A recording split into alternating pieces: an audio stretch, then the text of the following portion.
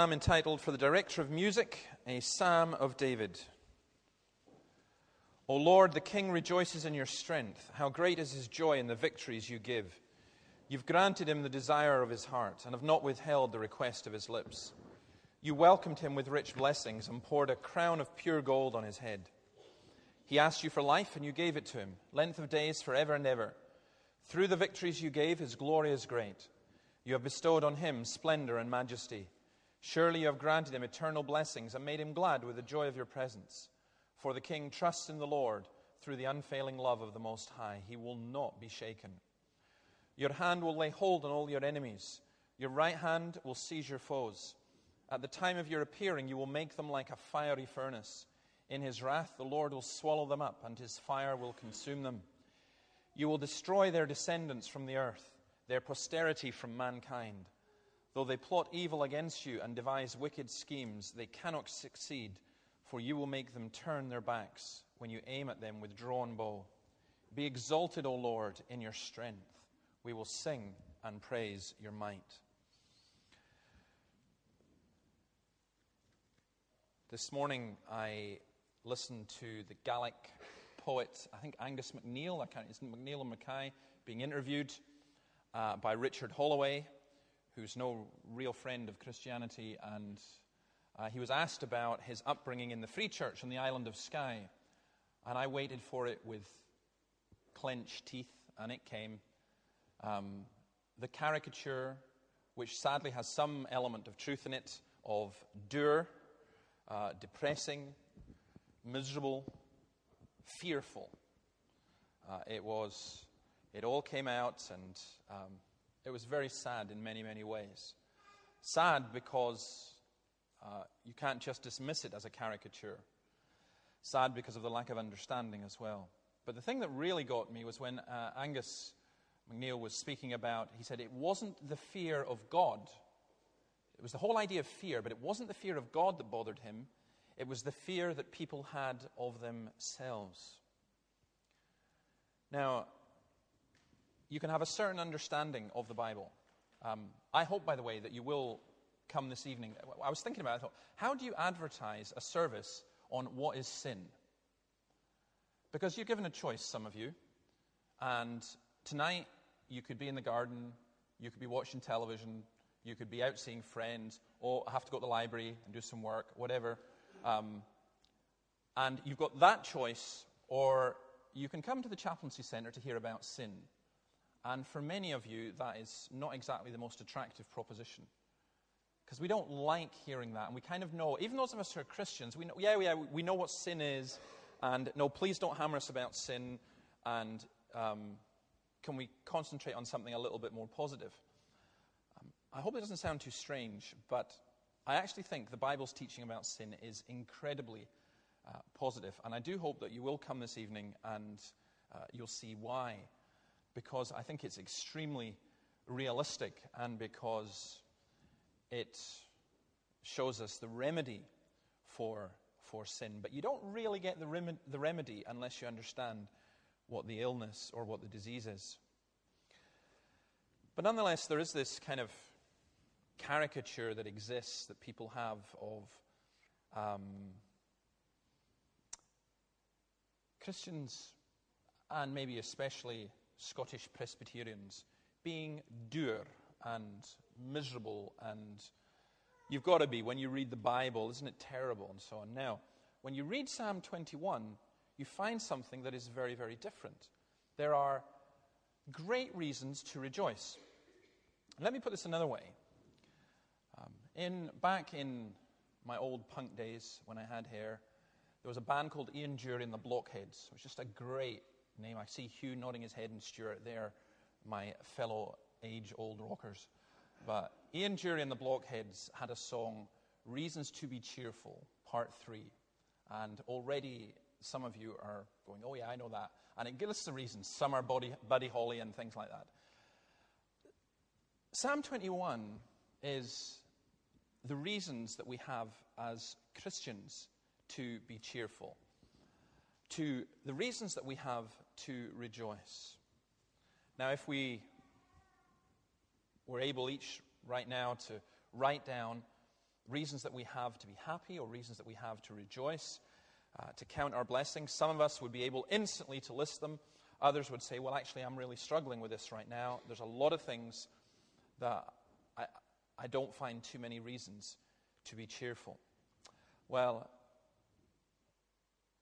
I think that what we look at this morning is true always, and it's true for the Christian. We will go through periods of sorrow. We will go through periods of immense pain. We will go through periods of discouragement and depression. But when we look at the reasons that are given here for being cheerful, it's wonderful for us. And it's a paradox, because what we're going to look at the reasons that David gives. We're going to see how this is pictured in Jesus Christ, who is the ultimate king, because this is a song about the king, and then how that's reflected for ourselves as well. And when we take communion, what we're doing is we are remembering somebody's death, but it is a Eucharist. It is a thanksgiving. It is something that is immensely joyful. And I hope that you will be profoundly thankful for what the Lord has done for you. So, first of all, we look in verses 2 to 7, the 7 reasons that there are to be cheerful. The prayer has been answered of the king. The king rejoices in his strength. There is great joy. There's 7 blessings, 7 reasons to be cheerful. And as I say, the primary focus on this is going to be our reasons for being thankful in Christ and the reasons why Jesus Christ was thankful. An old Puritan called Isaac Ambrose said this: "Suppose all the sands on the seashore, all the flowers, herbs, leaves, twigs of trees in woods and forests, all the stars of heaven were all rational creatures, and had that wisdom and tongues of angels to speak of the loveliness, beauty, glory, and excellency of Christ as gone to heaven and sitting at the right hand of his Father, they would all, in all their expressions, stay millions of miles on this side of Jesus Christ." So our primary reason for being cheerful and everything that comes, it is seen through the eyes and through the focus and through the prism of Jesus Christ. When we take the Lord's Supper, we're at the Lord's table. We're there in His name, not ours. And it's my prayer that we would see something of Jesus as we look at this. So let me just pray that. Lord, we ask that as we look at your word and as it speaks of David's own experience, that we would see reflected in it a greater king and a greater glory. And we pray, O Lord, that we ourselves would come to exalt and to rejoice with you in your glory and your joy. For we ask it in your name. Amen. Okay, I'm not, obviously, because of time factor, we're not going to go into great detail with this, but if you keep your Bible open, you'll see the reasons that are given here. Number 1, the reason David rejoices is because of answered prayer. Verse 2, "You have granted him the desire of his heart and have not withheld the request of his lips." There was heartfelt and real prayer, and David exalts that God has answered his prayer. It's a great thing when you get an answered prayer. It's a great thing when you write a letter and you get an answer back.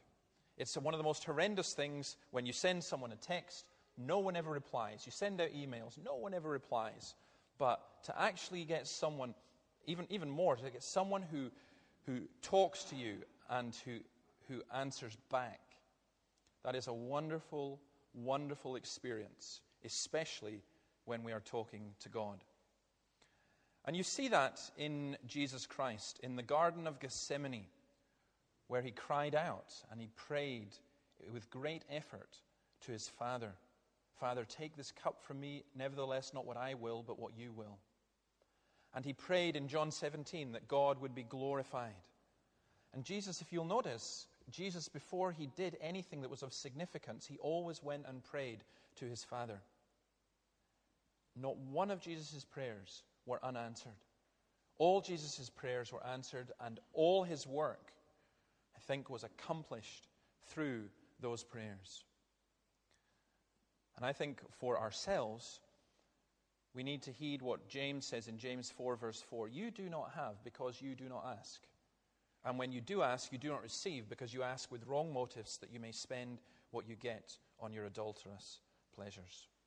One of the very simple reasons that you and I don't rejoice this morning is because we've not asked, and so we haven't received. And you have to ask. We come to prayer in God. We ask God to, isn't it surprising that we are surprised that God answers prayer? With all the promises that are there, with everything that is given, we miss out on it. You don't have because you don't ask. It is the number one tactic of the devil to prevent Christians or to discourage Christians or to distract Christians from praying to the Lord. Not praying as a work, not praying earning merit, but just coming to God our Father and asking. It is just such great joy to be able to know answered prayer, and you never know it unless you do pray. And I think that maybe some of us here this morning, we've actually experienced answered prayer, and we forget.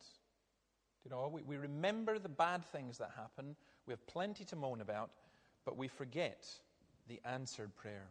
And as we come and we sit at the Lord's table, one of the things that we can rejoice in is that the Lord has answered prayer, and He continues to answer prayer. I was, with all the stuff that's going on in the church here and all the different things, with all the pressures and burdens, if you like, people are saying, do you think this is going to happen? And do you think, what will with this? Look, it's in God's hands. And we have nothing. And we ask Him. And we believe in a God who answers prayer. And we rejoice in that God who answers prayer. Number 2, we rejoice because of the welcome that we get. Verse 3, you welcomed Him with rich blessings and placed a crown of pure gold on His head. The old English version has, thou preventst me. And that's the very idea. When we do communion, we do fencing of the table. And the idea for us of a fence is to stop people getting there. Prevents has that same idea for us. You prevent something happening. But in the Old English, both fencing and prevents, the idea was much more welcome. Welcome. It's the door being open, not the door being shut. You prepare a table before me. No eye has seen, no ear has heard, no mind has conceived what God has prepared for those who love Him. Now, what David is saying here is that he prayed to God, God answered his prayer, and God not only answered his prayer, but God answered his prayer by preparing blessings before he even asked. It was just there, it was done. Calvin says this, the king shall want nothing which is requisite to make his life in every respect happy, since God of His own good pleasure will anticipate His wishes and enrich him with an abundance of all good things. Why do we pray? Do you think God is ignorant? Do you think God doesn't know what you need? Do you think God does not know about your heartache and your pain and your sorrow? Do you think God does not know about your temptations and your joys and your sins and your successes? God knows absolutely everything. And this is the great thing about prayer. You go to God in prayer and God has already prepared the answer. He set a table before us of good things. The crown of gold that's mentioned here, when Jesus came as the greater king, He was to be crowned. He ascended, we sang that in Psalm 68, He ascended into heaven. He is welcomed on the throne. He is crowned with many crowns, the Lamb upon the throne. He is in the midst of the throne.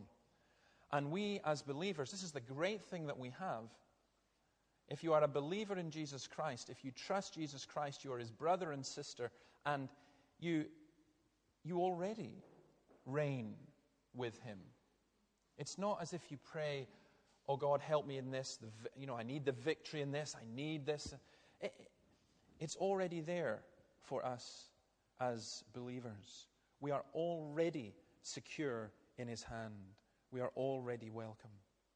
That's why you see, it was so sad that Angus MacNeil's picture that he was given in the church growing up in Skye was that you needed to be afraid of yourself. Not afraid of God, but afraid of yourself. What if you did this? What if you did that? How will God accept you?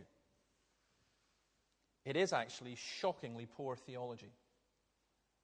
Because being at the Lord's table or coming into God's presence is not ultimately tied to what you say or do. It is what Jesus Christ has done. Perfect love casts out fear, says John. And the Lord has this rich, rich welcome for us. You're a normal human being. I'm assuming most of us are here anyway, normal human beings. We like being welcomed. You go to someone's house. Imagine you go to someone's house, and, I do this, but it's only a joke, honestly. When you say, "Oh, what are you doing here? Suppose you better come in." You don't exactly feel as though you're welcome. What do you want? We have this image of God sometimes, that it's as though God has this door that's shut, and he opens it a little. What do you want? Well, Lord, I've done this. Lord, I've done that. Lord, I've done this. Please let me in. And that is not the picture that exists in the Bible at all. There is a rich welcome that God gives to us. Then the third thing is there's eternal life. Verse 4, he asked you for life, you gave it to him. Length of days, forever and ever. You gave him eternal life.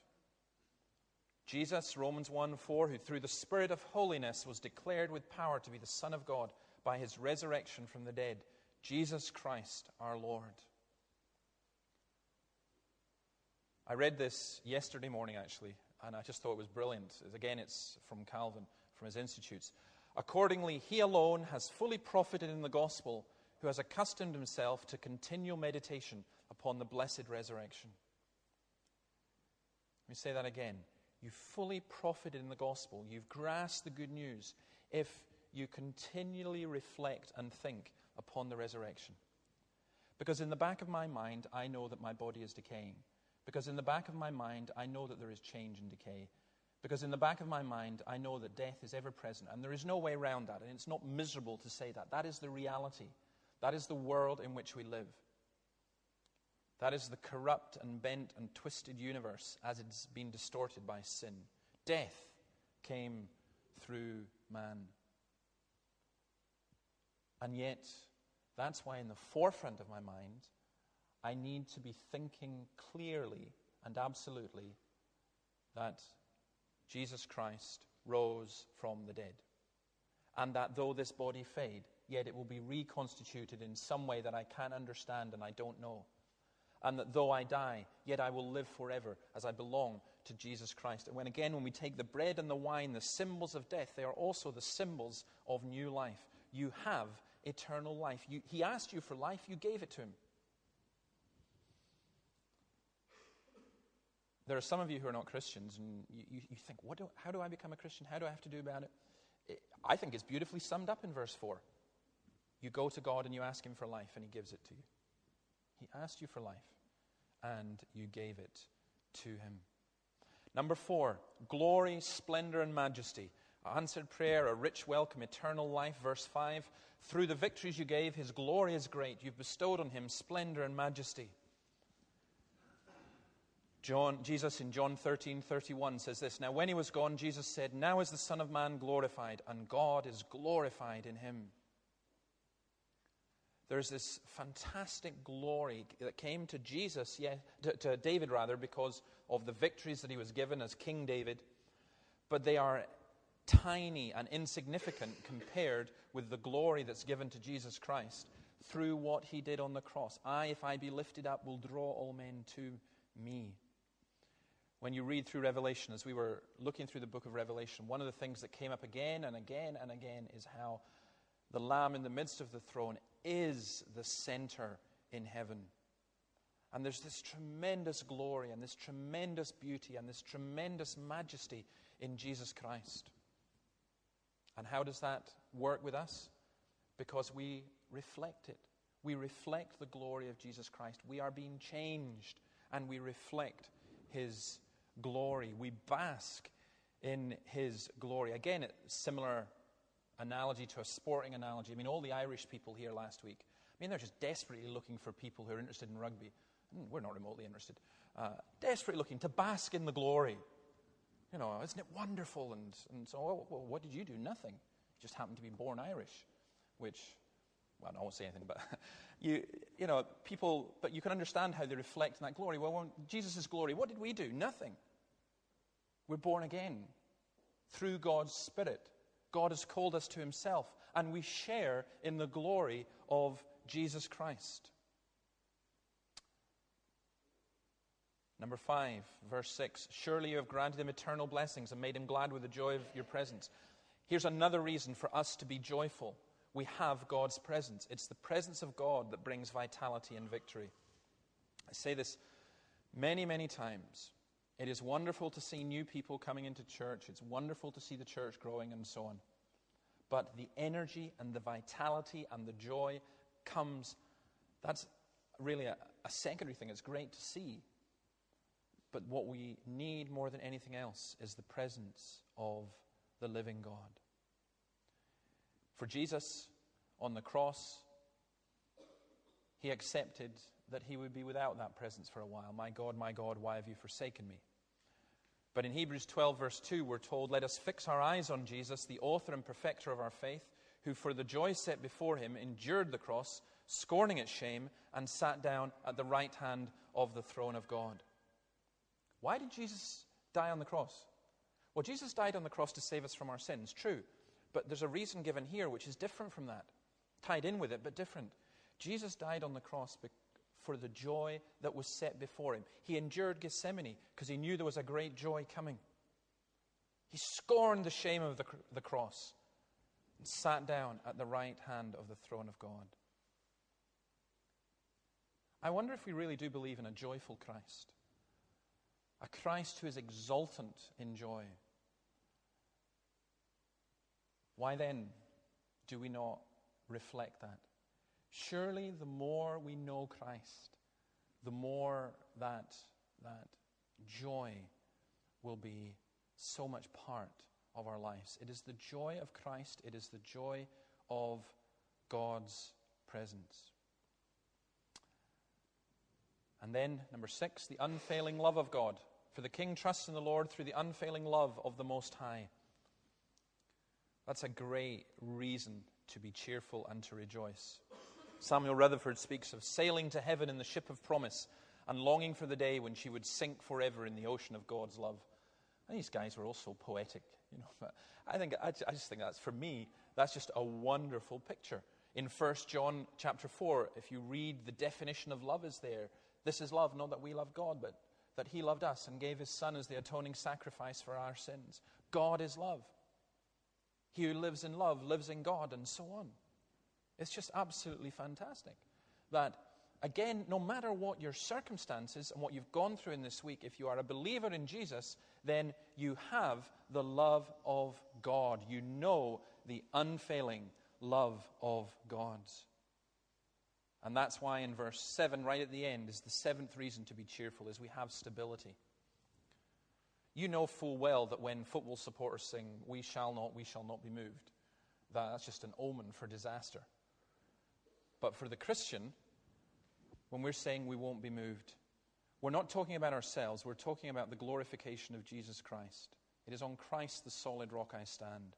All other ground is sinking sand. You see, so those reasons, those 7 reasons that are there, what do you want? What do I want? To be honest, I want to be heard. I want, when I talk, for someone to listen to me. Is there anyone listening? What a desperate life when you're talking and nobody's listening. When the only friends you've got are cyber friends. When no one listens to you. But God listens. I want to be welcomed. To have someone who will welcome you and slay the fatted calf for you and so on. Again, that's what God does. I want life. That's what God gives. I want to see and to be a part of the beauty and the glory of Jesus Christ. And that's what Christ offers. I want joy. That's what Christ gives. I want love. That's what Christ gives. I want stability. That's what Christ gives. And if you are a Christian, that's what you've got. And if you're not a Christian, that's what's on offer for you. Verses 8 to 12 then talk about something a bit more difficult. Your hand will lay hold on all your enemies, your right hand will seize your foes. But this is the contrast of the world in which we live, because this is not just about fantasy. Oh, I really, really want this, I really like this. This is about reality. And in that reality, we're in a battle. And the Christian life is a battle. And it will be a battle until the day we die or the day the Lord returns. And what verses 8 to 12 are saying is that there is a total, supernatural, final, and irresistible victory that God promises us. And I'll just mention the three things. First of all, he talks about God's hand. Your hand will lay hold of your enemies. This is God's action. People say, these are really three questions. Why does God not act?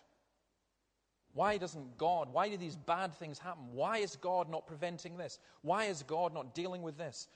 Why do I have to experience this pain or this sorrow or this loss or this persecution or this trouble or this illness? Why is God not acting? He does act, and he will act, and sometimes we just don't see it. Some of you know that I was in a debate with an atheist, the second part of which went out yesterday. I couldn't believe the guy said this. He said, I'd be like Bertrand Russell, that if I met God, I would say to him, God, why didn't you give more evidence? Why didn't you say in Genesis 1, for example, that the world started with a big bang and so on? And my mouth was almost open. If it had been on television, it would have been horrendous, because I can't believe you just, as soon as he finished, I said, but I'm sorry, God did do that. In the beginning, God created the heavens and the earth. What do you think was going on there? I mean, it's just quite extraordinary that people don't see things. And God's hand at work. We may struggle to grasp and understand precisely why we face particular things. But God has acted in Christ, and he will continue to act, and Christ will return. Your hand will lay hold on all your enemies. Your right hand will seize your foes, the enemies of destruction and death and the devil. God has dealt and will deal with. Then God appears, verse 9, at the time of your appearing, you'll make them like a fiery furnace. People don't just say, why does God not act? They also say, where is God then? And they make all kind of jokes. When God does appear, my atheist friend won't be asking God questions, and Bertrand Russell will not be asking God questions. Every mouth will be silent before him.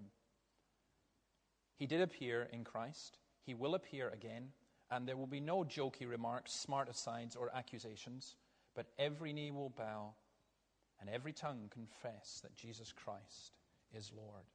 Some will confess, calling upon the rocks to fall upon them, and others will confess, welcoming their Lord and Savior. Where is God? He's here. He has appeared in Christ, and in Christ he will return. And then verse 9 also, there's this difficult idea of the wrath of God. In his wrath the Lord will swallow them up, and his fire will consume them. That answers the question, does God care? Not just is God there, not just what does he do, but does he care? Yes, he certainly does, and the cross says that. The fiery furnace, you'll make them like a fiery furnace. In Matthew chapter 13 and verse 40, let me just read this actually. Matthew 13 and verse 40, we read this.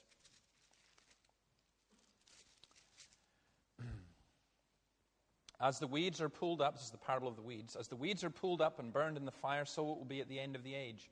The Son of Man will send out his angels, and they will weed out of his kingdom everything that causes sin and all who do evil. They will throw them into the fiery furnace, where there will be weeping and gnashing of teeth. Then the righteous will shine like the sun in the kingdom of their Father. He who has ears, let him hear. You see, we kind of like this idea, don't we?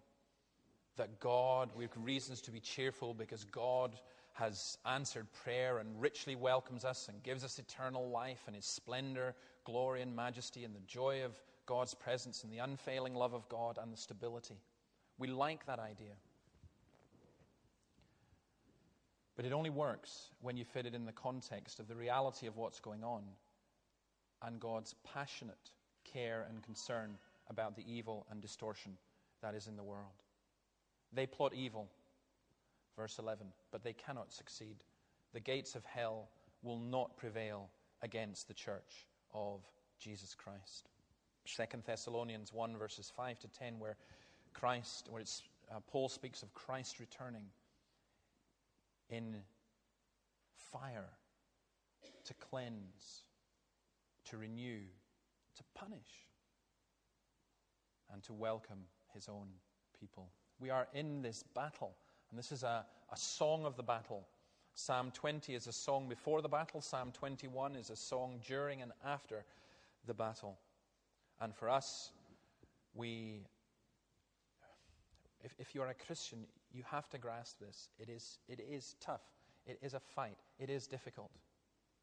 It's not, now I'm happy all the day. But in that battle and in that fight, it's not, the outcome is not doubtful. The victory is certain and is assured because it's absolutely tied in with Jesus Christ.